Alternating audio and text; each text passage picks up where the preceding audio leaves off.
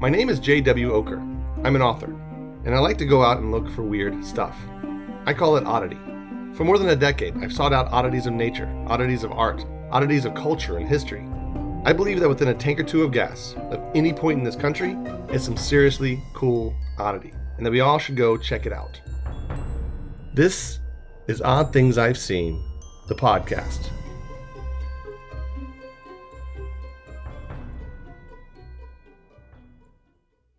In this episode, I want to talk to you about my recent visit to Zak Bagans' Haunted Museum. I keep wanting to say Haunted Mansion, but it's Zak Bagans' Haunted Museum. And I believe his last name is pronounced Bagans. I'm not quite sure. It's both ways on the internet. At the museum, they did pronounce it Bagans. But as a guy who answers to both Oker and Ocker, I definitely get it. Now, I'm going to do this episode different, a little bit experimental. Normally, the way I do an episode, at least the episodes that aren't on location episodes, is I have a script. And I mostly stick to the script. There's some ad-libbing done. There's some off to the sides done. But it's always constrained by that script and that storytelling. This time, I just want to ad-lib it, ad hoc it, do it off the top of my head, off the cuff, whatever cliches apply. And I want to do that for two reasons. None of them being that I didn't want to prepare for this episode. The first reason is that this is one I've recently visited. Just a couple weekends ago, I was there. And if I spend the time kind of composing this episode, it's going to take me a lot longer to get to it. And I want to do it while it's fresh in my memory. The other reason is that I am going to actually write about my visit to Zak Bagans' Haunted Museum for a book I'm writing that comes out next year, fall of 2020, called Cursed Objects. It's the entire reason I went to Las Vegas to see his museum, and I just happened to be squeezing a podcast out of it as well. So expect this episode to be a lot more rambling, a lot less coherent, and a lot less kind of organized according to the storytelling. It's just me jawing about the thing I just saw. So Zak Bagans is the host of the Travel Channel show Ghost Adventures. That's kind of how he got his fame. That's how he got his cash. It's in many ways a typical ghost hunting show. His particular style is to be a bit more aggressive with the properties he goes to and the spirits he interacts with. I've also noticed him and his team seem to really overreact to pretty small stimuli. It's kind of one of their other calling cards. So it's a wildly popular show. I don't know how many seasons they've been doing it, probably in the double digits, but he's gotten some mad loot. He has his own paranormal empire, basically. A good proof of this is just last week, or maybe 2 weeks ago, it was announced that he bought one of the houses where some of the Manson murders happened, and it cost just a shade under $2 million. And he just bought it. So now that I've kind of set up this episode, and I've told you about Bagans, I have to tell you about kind of my take on the paranormal. And I hate doing this because people hate me for my take. But basically, I don't believe in it. I don't believe in the otherworldly. I used to. I spent 3 decades very, very religious. So I definitely once upon a time believed in it, but I don't anymore. Which isn't unusual. Obviously, a lot of people don't believe, but I also really love the paranormal. I love the stories that come out of it. I love the people that are into it and that believe more than I like the people who don't usually. And I've been to a lot of places that are spooky. I spent the past, more than a decade going to creepy places and places where you're supposed to have experiences. And that's what it comes down to, is I've never had a single experience. So my belief around the paranormal is not, well, let me put it this way. I believe that all this evidence for the paranormal that people kind of bandy about is mostly not really knowing the normal well enough, or misinterpreting the normal, or really desiring to have something beyond the normal. It's a hope at the very end of it. So all this paranormal ghost chasing is actually a very hopeful exercise that the world is bigger than it actually is. So that's my take, and that's why I kind of went to this museum thinking it was going to be underwhelming and cheesy, and I was really terrified how I'd be able to write about this thing for this book. Because in addition to not believing, I kind of hate ghost hunting shows. They're contrived, they're obviously false. Everybody kind of defends them as entertainment the way they would any other kind of salacious entertainment, but it's not just entertainment. I mean, these are entire, people spend entire careers doing this and setting up like talks and conventions, and they're other people try the things they try on the show, and it's just a very bad format for paranormal investigation, which is a legitimate thing. And even though I don't believe in the paranormal, doesn't mean I don't believe in investigating it. And there are legit ways to do that, but honestly, the legit ways to do that are extremely boring. just like any other ology. Labs are boring and archaeology is boring. And honestly, true paranormal investigation will be boring. So all that to say, which might be too much of a preamble, but that's what you're getting in this episode, that I really thought I'd hate Zak Bagans' museum. And turns out I was really wrong. I can't say I loved it, but I found it fascinating. And I probably did love it. I just don't want to admit it. I had tickets in advance, and it opened.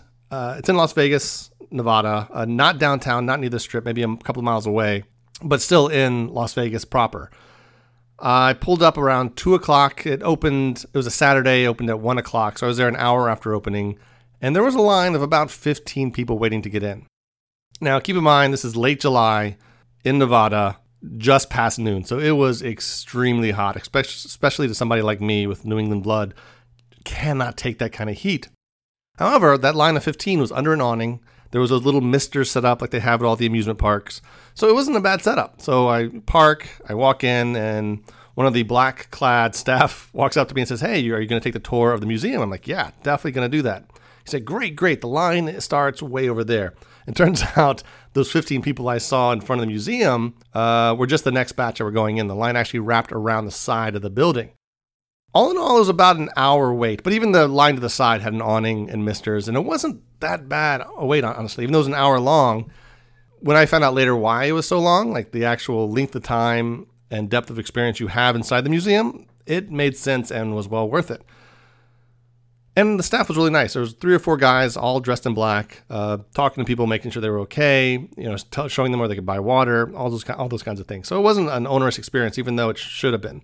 While you're in line, you get passed a clipboard with a waiver on it. And this waiver, you have to sign like 14 different statements or initial them and then sign at the bottom. And it's basically a waiver stating that you're about to walk into a building full of weird stuff, paranormal stuff, and they cannot be held liable for any things that happen to you, your body, your emotions, or your soul. So it was a really interesting waiver. I don't know what lawyers kind of specialize in those kinds of disclaimers, but it was an official waiver that I definitely initialed and signed. Eventually, it was our turn to go in. There's about 13, 14 people in my group. We got into this little kind of antechamber where you pick up your tickets if you bought them in advance, or you buy the tickets. It smells like incense. There's electric candles everywhere, little dolls, Halloween decorations. Very atmospheric, dark, dim. And there's a sign on the wall that says, hold on, I think I've written it down. Let me tell you what the sign says. Here it is. This building is known to contain ghosts, spirits, and cursed objects. By entering, you agree that management will not be liable for any actions by unseen forces. So it's basically that waiver we had already signed in line. Here it was in signed form in our faces. And then later, when the tour guide came to pick us up, we all had to raise our hand and repeat it to her. So there's 3 levels of waiver that we had to go through in order to go into this mansion. So really good kind of setup, really kind of good showmanship there. First thing we did was learn about the mansion itself, which is an old mansion, pretty historic. No real cool stories around there, although they do slip in that at some point it was abandoned and people would sneak into the basement and do satanic or occultic rituals, which you have to claim if you're a paranormal museum in a building. You have to claim some level of paranormal about the building itself because it's one of your resources. Why waste that? And then we started touring the mansion. So the way the tour goes, there's about 30 rooms in the mansion, and you tour about 25 of them. So a lot of the mansion you're touring. And you're handed off every couple of rooms to a new tour guide. And there must have been 8 tour guides, all women, all dressed in black, that sent us through this museum. So it's a pretty big staff. You had those, plus the security outside, a lot of people running this museum. And the way they did it, I was impressed. Like, again, it's about an hour to an hour and a half tour. They send you into a room. They talk you through the highlights of the room. Some of the rooms are crammed with stuff, like more than you could look at in 20 minutes. Or it's one thing that they let you spend time with. And they'll give you the highlights of the story. And then they'll let you stick around and just look at stuff, read placards, experience what's there. Really well done. Like I said, it explained why I had to wait an hour to get in there, because they want the quality of the experience to be higher. But what was surprising about this tour was very few of the artifacts were actually paranormal. And I don't say that as a skeptic. I say that as a category of things. There were a few paranormal items, but a lion's share of it was general oddity, taxidermy, circus artifacts, medical instruments, that kind of stuff you'd see in oddity stores. And murderabilia. There was a lot of murderabilia in this museum. So the way I think I'll tell this story is not kind of chronologically, because I don't remember it chronologically. There's a lot to take in. So I'll try to kind of group things by type: oddity, murderabilia, paranormal, and tell you about this museum that way. And again, I'm going to tell you about a lot of things, but it doesn't at all kind of give it away. There's a lot of stuff in this museum. The atmosphere of this museum is impressive. They've spent a lot of work creating a dark, dim, spooky, dramatic atmosphere. So really well done as far as that goes. Let's start with the oddities. So a lot of taxidermy everywhere we went. The first room we went into, in fact, was just packed full of dolls and models. There was a bunch of artifacts around Anton LaVey, the founder of the Satanic Church, which is pretty cool. About 13 human skulls arranged in a case. There was a Zoltar machine, the fortune-telling machine from Big. Tom Hanks, as a kid, puts his money in there, makes his wish, and becomes Tom Hanks. One of those in there, but it was the face was carved to look like Zach Bagans, and it talked like him. It was recorded his voice, and there was a little kind of a show there going on. And then every once in a while, throughout the rooms, they'd turn on a monitor, and he would be on the monitor with his chunky glasses and his crisp hat and his kind of deadpan delivery, setting up the room for you. So there's a lot of that stuff, stuff that, again, not paranormal, not real, disturbing, just weirdly cool stuff. The stuff I run into all the time in every single museum usually has this kind of oddities. Shrunken heads and war memorabilia. There was one it was a cursed helmet with still, I think it was, might have been Nazi, but I want to call every helmet a Nazi helmet, with still fragments of bone and hair in the lining of the helmet. So a lot of stuff like that. Let's talk about the murderabilia next. This was, again, the most intense stuff that I was seeing there. One room held eyeglasses that were Ted Bundy's. He had Charlie Manson's ashes and bone fragments. And if you check the chain of provenance online, some of his ashes were scattered. I can't remember the guy's name who most of it went to, but this is the guy that Bagans got it from. So he has like a little little translucent square full of bones and ash fragments from one of the most infamous, boogeyman in human history. He had in one room the bed of Robert Berdella, the Kansas City butcher. This is an intensely disturbing story. If you don't want to hear it, I would skip ahead.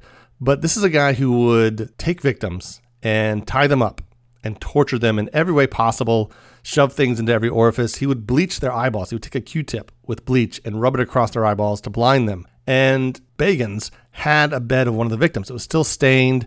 It was really disturbing. It was set up in a room with pictures on the wall of the actual victims that were pictures that were taken by Berdella himself. It was highly, intensely disturbing. This being such close proximity and with 14 other people and in what was ostensibly a ghost museum was really intense. He also had Ed Gein's cauldron. So this is probably the one artifact I wanted to see the most, because I remember it coming up for auction. I remember him buying it. So Ed Gein was a death fetishist and murderer in Wisconsin. He was just a redneck with mother issues and a grave robber. And he killed one, I think possibly two people as well. It escalated to murder, but he was quickly caught after that. And apparently one of the cauldrons he used to boil bones, or maybe he just had the cauldron, got kind of in circulation around town. People picked it up, bought it. Eventually it was identified as Ed Gein's cauldron, and Bagans bought it. He has it on display in a room built to look like an old barn, like it was, Gein's barn out in Wisconsin. And I also might be pronouncing that name wrong. It's Gein or Gain. I think it is Gein, actually. Again, Ocker. So it was pretty intense. Again, another kind of piece of murderabilia that you're right up close with. You're kind of right in a set that makes it look like you're at the guy's barn. In fact, the set was built by one of the set designers of American Horror Story. So that kind of stuff was all throughout this museum. There was also some celebrity artifacts that were all connected to celebrities with macabre, morbid ends. So he had a chair from Michael Jackson's bedroom where he died. He had a original Polaroid of Chris Farley's body where they found him from his drug overdose. He had Sharon Tate's wedding dress. He also had in this section an entire little room dedicated to Jerry Lewis, right? Who's a Vegas legend and a movie legend and a comedy legend. But the collection was geared toward Lewis's movie, The Day the Clown Cried. This was a movie that Jerry Lewis made and then hid away forever.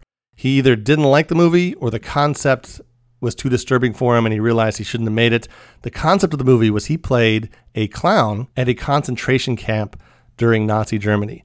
So immediately a, oh my God, kind of concept that he filmed. It went scripted, filmed, he starred in. It's a finished movie. And he said, no, nobody should ever see this ever on this planet. And he hid it away. And nobody has ever seen it. I believe, though, there is a copy in the Library of Congress that's under lock and key. And I think they will show it in 2024. Some kind of statute of limitations falls away in 2024, something like that. But Bagans had actual props and costumes from that movie. All right, so let's jump to paranormal stuff.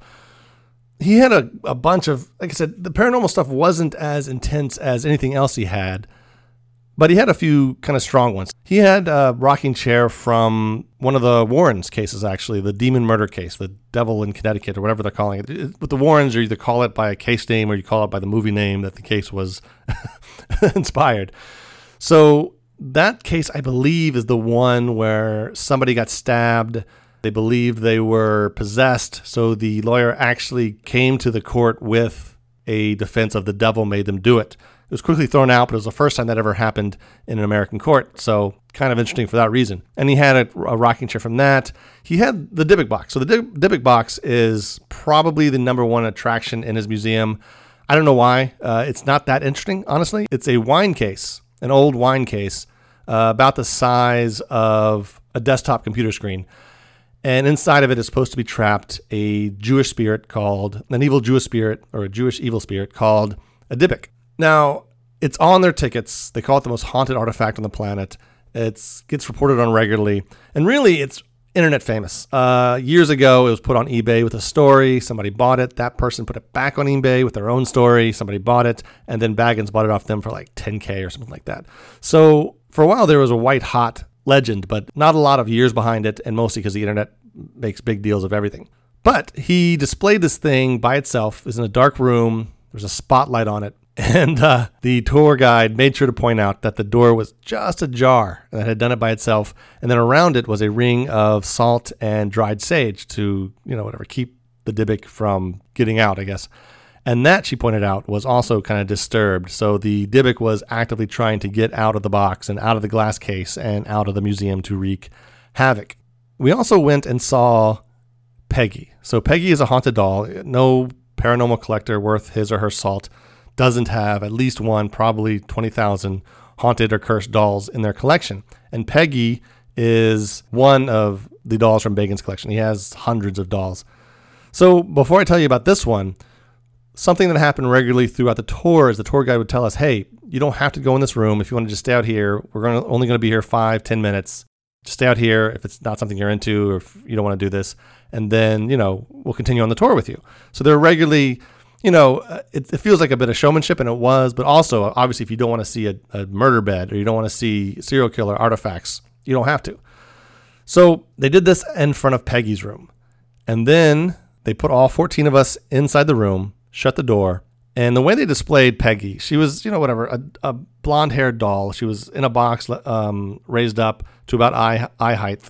On the floor were probably 100 dolls around her, some of them moving. And then they had a strobe light going really fast. And they had a spirit box on. So a spirit box is basically a radio that has been altered so that it scans the dial really fast. So you catch a half second to a second of sound from each place it stops. And the idea being you ask it a question, and then the spirits can use those half-second seconds to put together coherent sentences. Like most of the technology in paranormal investigations, there's zero validation of that, but you do get some sentences every once in a while, just the nature of chance, or, with the human ability to make patterns out of nothing, out of chaos, you will make a pattern out of those sounds. And they had the spirit box turned up really loud, and they encouraged you to kind of ask questions of Peggy. And they had it turned up really loud, flashing lights, moving dolls, this doll just staring at you. It was an intense experience. And I don't mean intense like I thought, ghosts are about to fly into my chest. It was just disconcerting and discombobulating and overwhelming. And the second we all left, in fact, we all left on our own. It wasn't even like the tour guide came to get us. Just somebody left and all of us kind of used that as a break to leave. A woman by me started getting the shakes and headaches and sweats. She just kind of broke down a little bit, and she was with somebody, with a boyfriend or husband or a rando dude. And he was like, yeah, I told you probably shouldn't have gone into there. You're pretty susceptible. But she was just like shaking. She's like, I don't know what's happening to me. I don't feel good. So the tour guide had to stop the tour and she was like, hey, do you want to continue? We can definitely, there's an exit over here. I can take you out of there. And the woman just backed out. She's like, yeah, get me out of here. So she took her right out. And throughout the tour, they would tell us stories of people breaking down and stuff. And I got to see one right in front of my face. Somebody just couldn't take the intensity of these, some of these exhibits. And I think it was legit. I don't think she was faking it. But I do think she worked herself up into this kind of like emotional overwhelmment that she had to get out of there. I totally get that. At one point, it turned into a fun house, like a legit fun house. There were all these clowns set up and little people jumping out of holes and scaring you as you went by, dressed up as clowns. It was just suddenly, again, strobe lights and noise. And it was probably one of the better, it was only lasted about 30 seconds, but it probably was one of the better fun houses I've been into as far as just being completely overwhelmed. Part of that being, wasn't ready for it, and whatever, I'd just seen stuff from serial killers.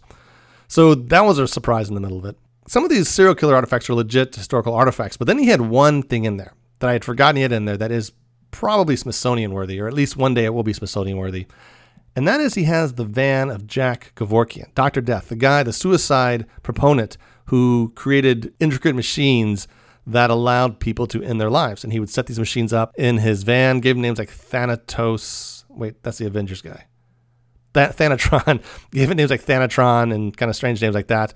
And people could end their lives. Hundreds of people probably died in this van.